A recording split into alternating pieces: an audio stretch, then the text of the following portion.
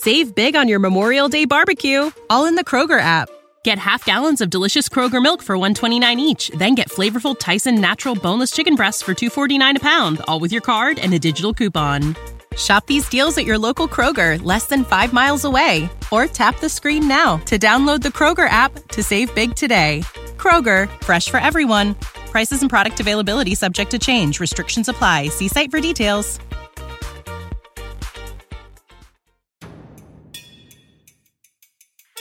It's the Britflicks.com podcast.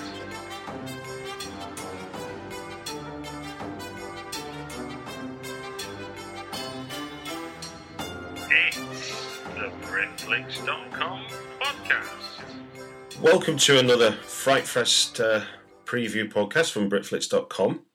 I'm talking to Josh Johnson, the director of Rewind This. Hello, Josh. Hello. And how are you today? I'm doing great. Happy to be here. Good man, good man. Well, your film is a documentary. Do you want to do a bit of a intro for the listener as to how you would describe that documentary?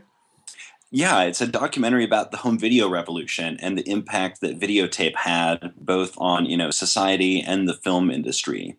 And the story is told through filmmakers and industry people that were there at the time, and also, collectors of videotapes today, and sort of everything in between. So it aims to be kind of a comprehensive look at that whole story from, workout tapes to the early video boom to the present-day relevance of archiving videotapes because of all of the material that's only available that way. So it's kind of a love letter to this concept of home video that really changed how we experience movies. And what inspired you to sort of track that subject? Because that was the fascinating things about it, is that as well as being about the video cassette, it's the whole kind of social, cultural impact that's sort of even as fascinating as the physical object itself.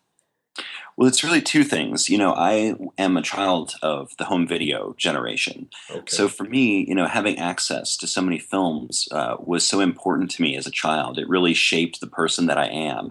And because of the low cost of the technology, I was also able to start making short films and projects on videotape when I was 7 years old. So I think a lot of filmmakers have that story of, getting the Super 8 camera or something like that. But, my parents would never have known to have purchased one of those. I'm not sure they could have afforded it. And it would have also been difficult to process the film and do all these things. But because of home video, I was able to kind of teach myself with this low cost and simple technology. So that combination of having access to films and being able to take that passion and transfer it onto making them was something that completely formed the person that I am today. So I feel like I owe a lot to the home video revolution in a lot of ways. So it was really exciting to tell that story on film. And then on top of that, myself and a lot of friends that I have were collecting these tapes still. This was several years ago before we started, but it was still several years after they had stopped making them. And the reason for that is because there were thousands and thousands of films that were released that way that have never been released any other way. So it was kind of this last stop for a lot of film history. So just as people that were interested and passionate about movies, it was really exciting to find these things that had slipped through the cracks. So I thought since there was a historical part of it to tell and also a contemporary relevance, that seemed like more than enough material to shape this into a feature film. Yeah, I mean, without wishing to be too grand, it's because I hadn't really figured on the kind of archive element, the idea that the video was the last archive of some films that never were made for cinema and never would get to graduate to, DVD and MP4 and Blu-ray or whatever. So the idea that these are the last record of a film is quite a fascinating thing. I mean, it mirrors vinyl, doesn't it? In some senses, that there was some stuff that just got left behind in the revolution to digital, and even in some senses, it reflects on what's he called?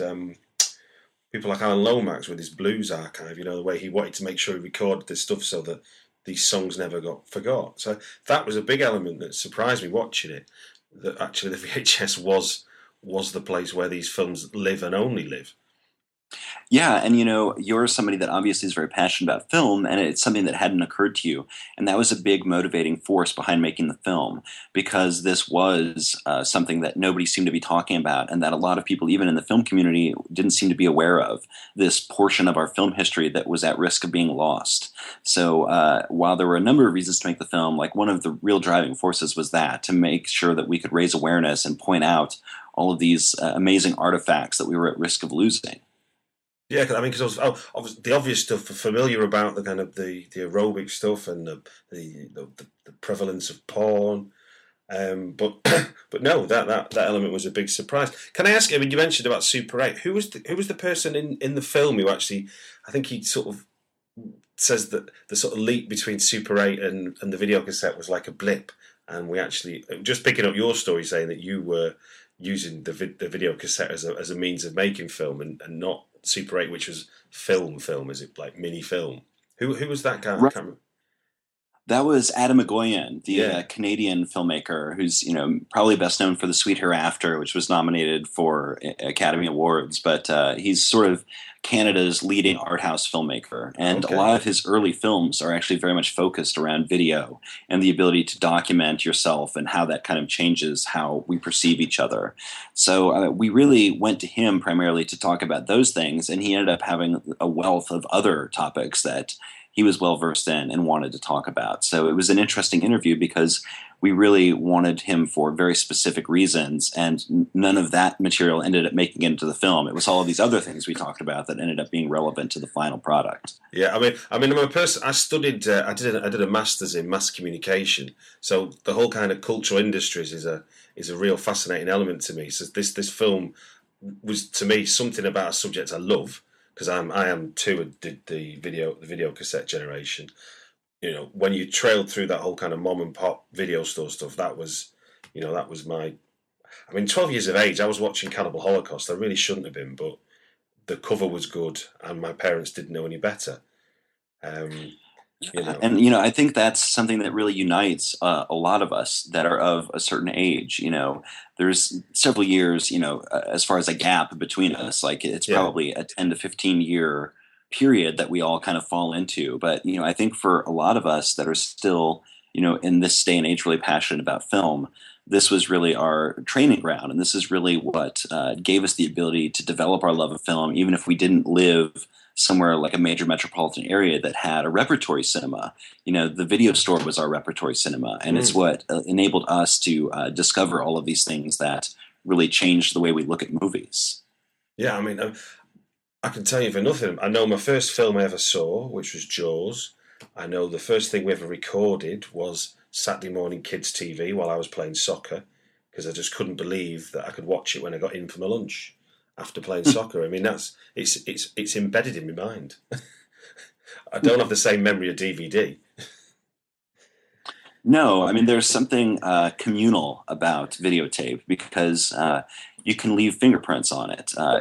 When you watch something over and over, it wears on the tape, it degrades. You can scratch a disc and then it's kind of damaged in that same part when you play it, but there's not that ability to kind of leave a personal touch on your media. And what was the I only asked this because friends of mine have been doing a documentary about the '60s singer Chris Farlow, and they've been following him now for nearly 4 years. So what were the main sort of challenges pulling this documentary together, and sort of how long has it taken? Well, all in, it took about 3 years, but it was probably closer to a year's worth of work stretched out across 3 years, because the main challenge really was we all had day jobs. This was a film made by 3 people, and we didn't have upfront financing or any kind of support like that. We sort of did fundraising as we went along. So I mean, the real challenge was to schedule all of this and kind of keep this machine moving forward, even though we had 40 hours a week devoted to something else. So that was really the biggest challenge, was just finding out a way to do this as a passion project around all of the other requirements that life has. So it took about 3 years, even though we weren't steadily working full time throughout those 3 years.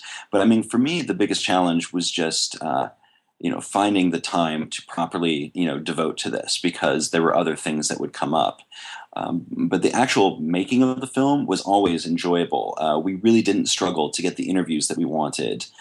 Things really did fall into place once we would focus on doing it. So the experience itself was not an ordeal. It was actually really wonderful and enjoyable the entire time. The struggle was just finding the time to do it around these other things that paid the bills.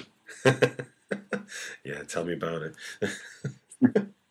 And was there were you meeting heroes, or were there most of the people you met people you already sort of had regular contact with, and it was just a case of getting them on tape, or was it that part of the trail for you? Well, the initial filming that we did was all within Central Texas, because the three of us were living in Austin. Okay. And so most of the people we were talking to were our friends, the people that we had access to. And then once we started expanding beyond that, in some cases we were talking to heroes. In some cases we were talking to people that were being referred to us by other people. Yeah. But everybody was excited to talk about this because it was the subject matter that was important to them. For a lot of the subjects in the film, this period of time in that industry is really what launched their career or established them, or it was, a time in their lives where they were part of something pioneering. So even people that are reluctant usually to give interviews were excited to be a part of this project. So it was very interesting. Even if we were interviewing somebody that we considered to be a filmmaking hero, they were really excited to be on camera talking about it. So there was no tension or no, hierarchy that we had to negotiate. Everybody was excited to be a part of it. So one of the great parts of this process was making a lot of friends. Some of these people that we didn't know and that we were being introduced to, or in some cases people that we had admired but had never had access to, have now become friends or become people that we've continued to stay involved with. And if there's any benefit to this being a 3-year process versus a normal kind of production window, it's really that it did take a while and we were doing it when we had time, but it also allowed these kind of relationships to grow and strengthen. And now that the film is finally coming out, a lot of the people that were involved along the way, are a part of our family, so to speak. There's a kind of nice tie-in with last year's Fright Fest. Funny enough, they showed an extended cut of Nightbreed, the Clive Barker adaptation. Yeah, and all the extra footage was only available via a VHS recording archive of those shots. There was no other record of it, and it was, people were almost told at the beginning of watching it, look, this is VHS and some of it is not. But it was the only bit of footage that was left. Nobody else had. It was only available on video cassette. And that's ultimately what it comes down to for me is, I want to have access to this material. And if that's the only way I can do it, I'm more than willing to watch it in a somewhat compromised form, because the alternative is to never see it at all. So, for me, I have a lot of nostalgia for the video store and for that period of time, but I would never choose to watch something on videotape when I have other options available to me. But the reality is that there's so many films that are only available that way, and I would much rather watch them, panned and scanned and at a kind of lower resolution, if that's the only way I'm going to be able to see that. Well, thinking of the Fright Fest audience, that sort of my generation, you only could see most horror films that were of any. And we're talking Texas Chainsaw Massacre, Spit in Your Grave, and stuff through bootleg video. They were just banned, simple as that. In the 80s and early 90s, it was a straight, So VHS was a really, it was your way of getting it, and if it was a low resolution, didn't matter. Yeah, absolutely. And that existed in the States to a lesser degree. We didn't have the same, situation with the video nasties and things being banned or scarce. But there were a lot of times where deals would be struck, where something would be available elsewhere, and that there was no distributor in the States. So the only way you would see certain films from other parts of the world would be to import them on a bootleg videotape. And that also created this whole concept of fan subbing, which I think really probably anime was the thing that launched that. Yeah, that was a fascinating part of the story. Subtitles. So that again, sorry, with subtitles. I told you that was my fault. Yeah, I think anime really launched this concept of, fan subs, fans that would subtitle these films so that, if there was something that was only available in Japan, you could export the tape with custom-made subtitles, and that way people in other parts of the world were able to experience it. Yeah. I mean, again, not an element I thought of, and also that challenge to people trying to keep supply in their control, and in fact, the consumer was demanding something and did something about it, which obviously the internet made it was even bigger once that came along. Moving on, I mean, the big thing about, and certainly what the impression I got certainly when you're talking about sort of films that are now only available on video cassette, would have been that kind of burgeoning sort of horror sci-fi action that came around at the birth of home entertainment. Why do you think that was such a good bedfellow for home entertainment that cinema wasn't interested in? I think what the independents realized once the video boom began is that the most important thing for them, beyond even producing a good film, was to produce a good package. So if the artwork was, salacious enough, or if it was enticing enough that people would rent that, and that was a way to directly compete with major films. And what they couldn't afford would be, major movie stars and things like that. But if they had a great concept and they were able to communicate what that concept was via really evocative art, that would work. And the thing about, action films or sci-fi or horror is that, they have explosive elements. They have, shocking gore, or they have strange creatures or fantastic concepts, or they have, incredible stunts. They have machine gun fire and ninjas. They have these things that really work as, a vibrant image. It's very difficult to sell a drama in that way. And so, a lot of those types of films you would see were sold in a traditional sense. They were sold based on the stars that were in them or the acclaim that they had received. But the independents were really capitalizing on, selling a product that ultimately they probably couldn't even deliver.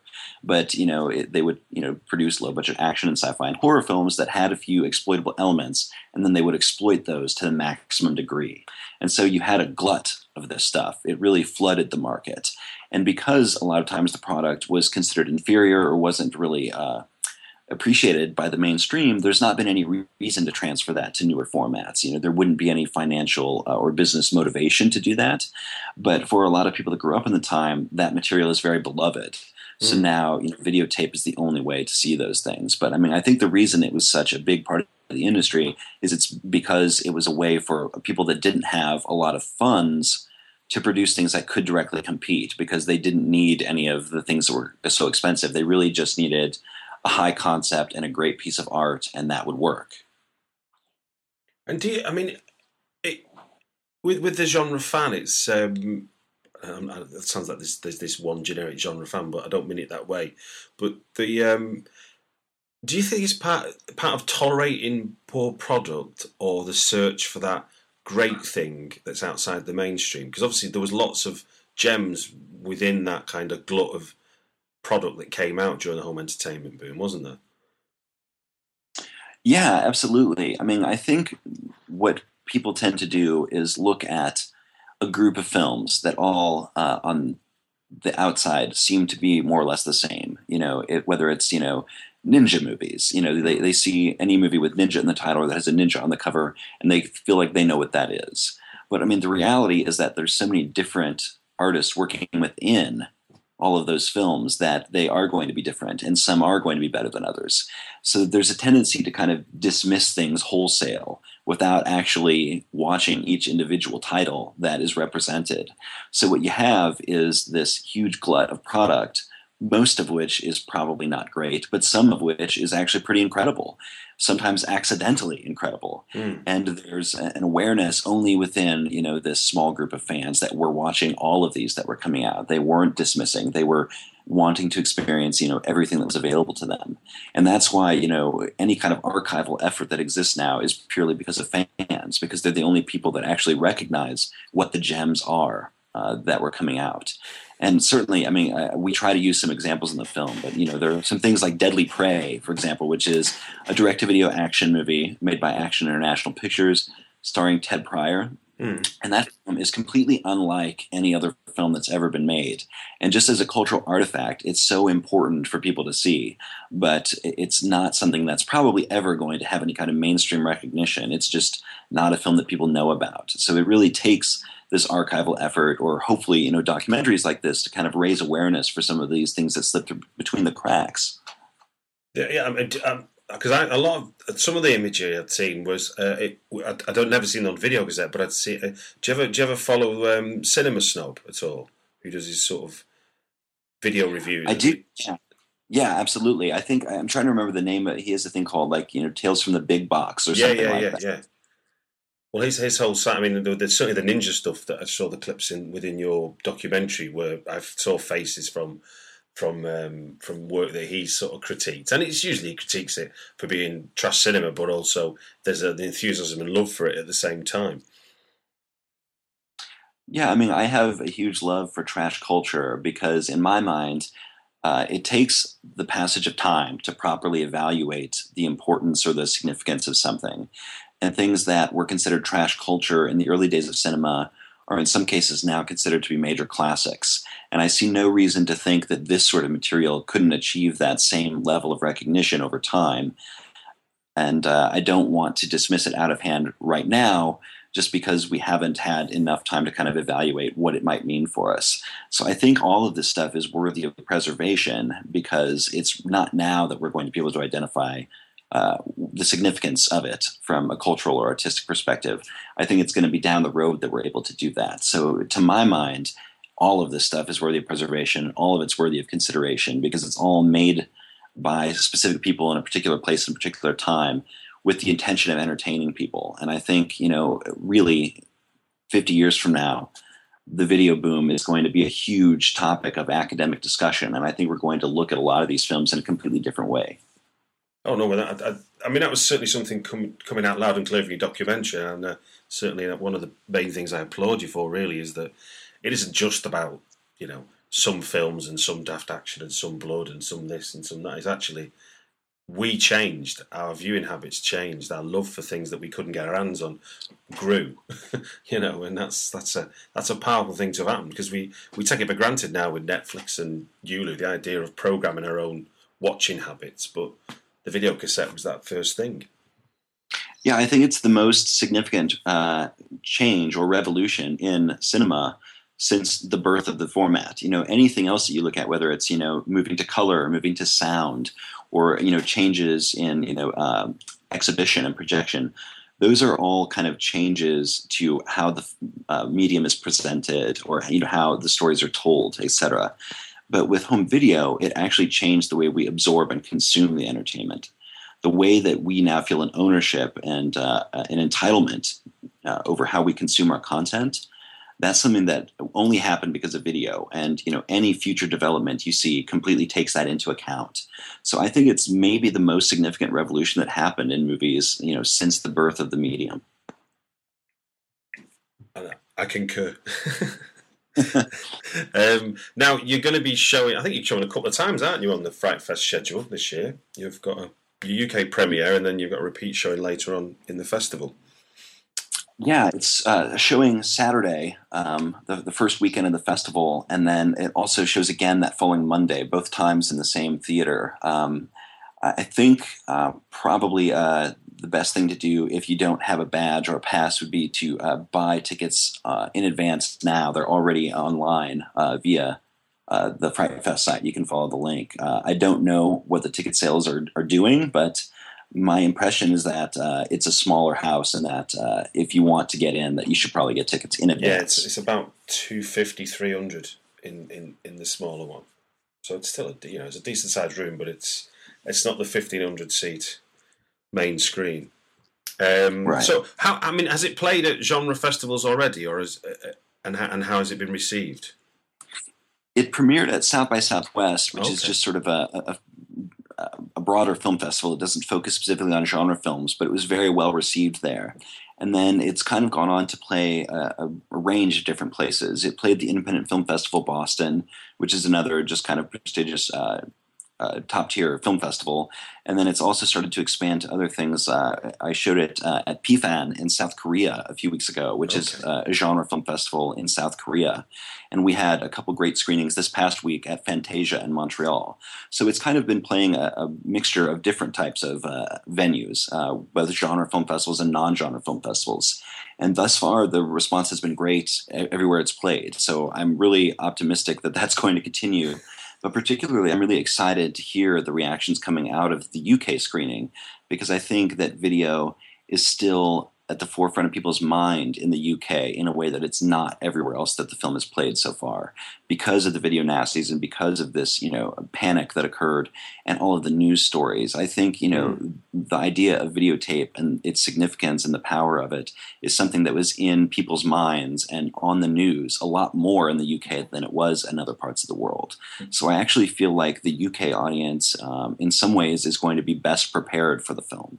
Yeah, I mean, I don't know how much you obviously had the Video Nasties '84, and then we had an awful child murder which was linked to Child's Play, and we had a second panic in the early '90s. So during the sort of 15-year window of the video cassette, we had two moral panics that basically put genre films in the limelight.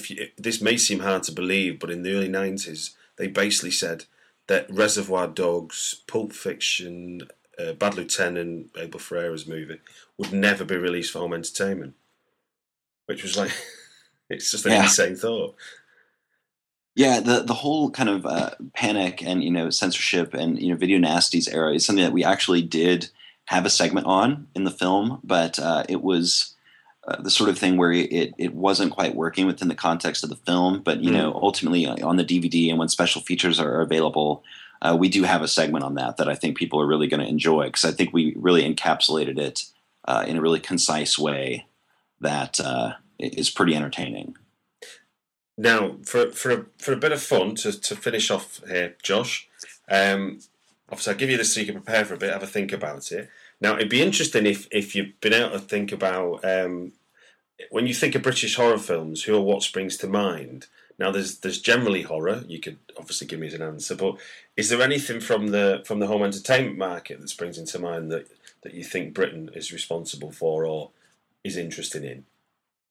Well, when I think of horror and Britain in the video era, I actually think mostly of films from elsewhere, but that were banned or hard to see. So I think of a lot of the Italian films, some of the American kind of genre films that were on the video nasties list and were so difficult to see. In some ways, when I think about some of those films like Driller Killer, I don't even really think about New York, which is where the film came from. I actually kind of tend to think about that video box and the video bans that occurred in the UK. So I mean that's something that's really powerful for me. Yeah. But when I think of British horror, in general, I tend to really think of many, many decades ago. There's a lot of films that I really like. I really like The Wicker Man. I really like kind of a sci-fi horror combo. But I like the whole Quatermass series, but particularly Quatermass in the Pit. I think is really powerful, and just it's filled with so many ideas. It almost has too many great ideas for one movie. And then I'm not as much of a Hammer fan as I think a lot of people are, but there are certain key titles that I really like, particularly some of the early ones. The movie The Abominable Snowman of the Himalayas, I think, is one of the most effective and haunting films that I've ever seen. I think atmosphere is what the Brits really brought to genre films, especially at that time. Okay.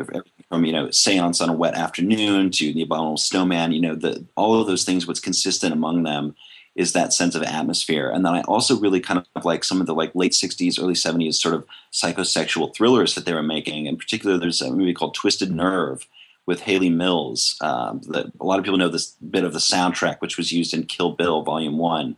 But that movie's really great, and the performances are really solid. And it's like one of the best kind of slightly psychotic house guest movies, I think, that has ever been made. So I like a lot of British horror, but mostly... I was going to say, Josh, that's one I've not seen, and I'll take that as a recommendation then. It's one that passed me by on my viewing list. Absolutely. It's a nerve. Got to see it. It's definitely on DVD in the UK, so it should be pretty accessible to you, and I'd see it as soon as possible. I think you're really, really going to love it. Because what's interesting is that weirdly, because the cross-culture reference passed me by, there's a relatively famous record label. I'm from Manchester originally, called Twisted Nerve, and I can't imagine that it wasn't named after that film. But I never really made the leap before. Have you ever heard of the artist Badly Drawn Boy?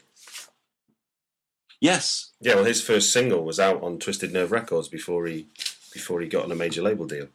So weirdly, that's you've just squared a circle for me there. I didn't even know I needed squaring. Well, look, sir, I've had plenty of your time, and I'm very grateful. Are you coming over to the festival at all? Are you able to come to the screening? I'm not. I won't be there, but yeah, I definitely have some friends in the UK, and I'm really excited to hear back about the audience response. And I think it's going to be very good. But regardless of whatever the reaction is, I'm really looking forward to hearing about it because I think the UK is a really important audience for this film. Well, if I can get any first-hand reports for you, I'll pass them on for you. Yeah, please do. Thank you. All right. Well, look, good luck with the film at Fright Fest, and like I say, thank you very much for your time. Thank you. It's the BritFlix.com podcast.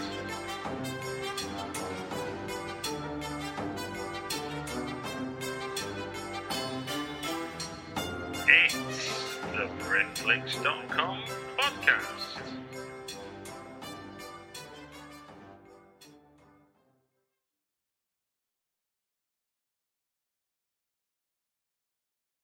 Save big on your Memorial Day barbecue, all in the Kroger app. Get half gallons of delicious Kroger milk for $1.29 each. Then get flavorful Tyson natural boneless chicken breasts for $2.49 a pound, all with your card and a digital coupon. Shop these deals at your local Kroger, less than 5 miles away. Or tap the screen now to download the Kroger app to save big today. Kroger, fresh for everyone. Prices and product availability subject to change. Restrictions apply. See site for details.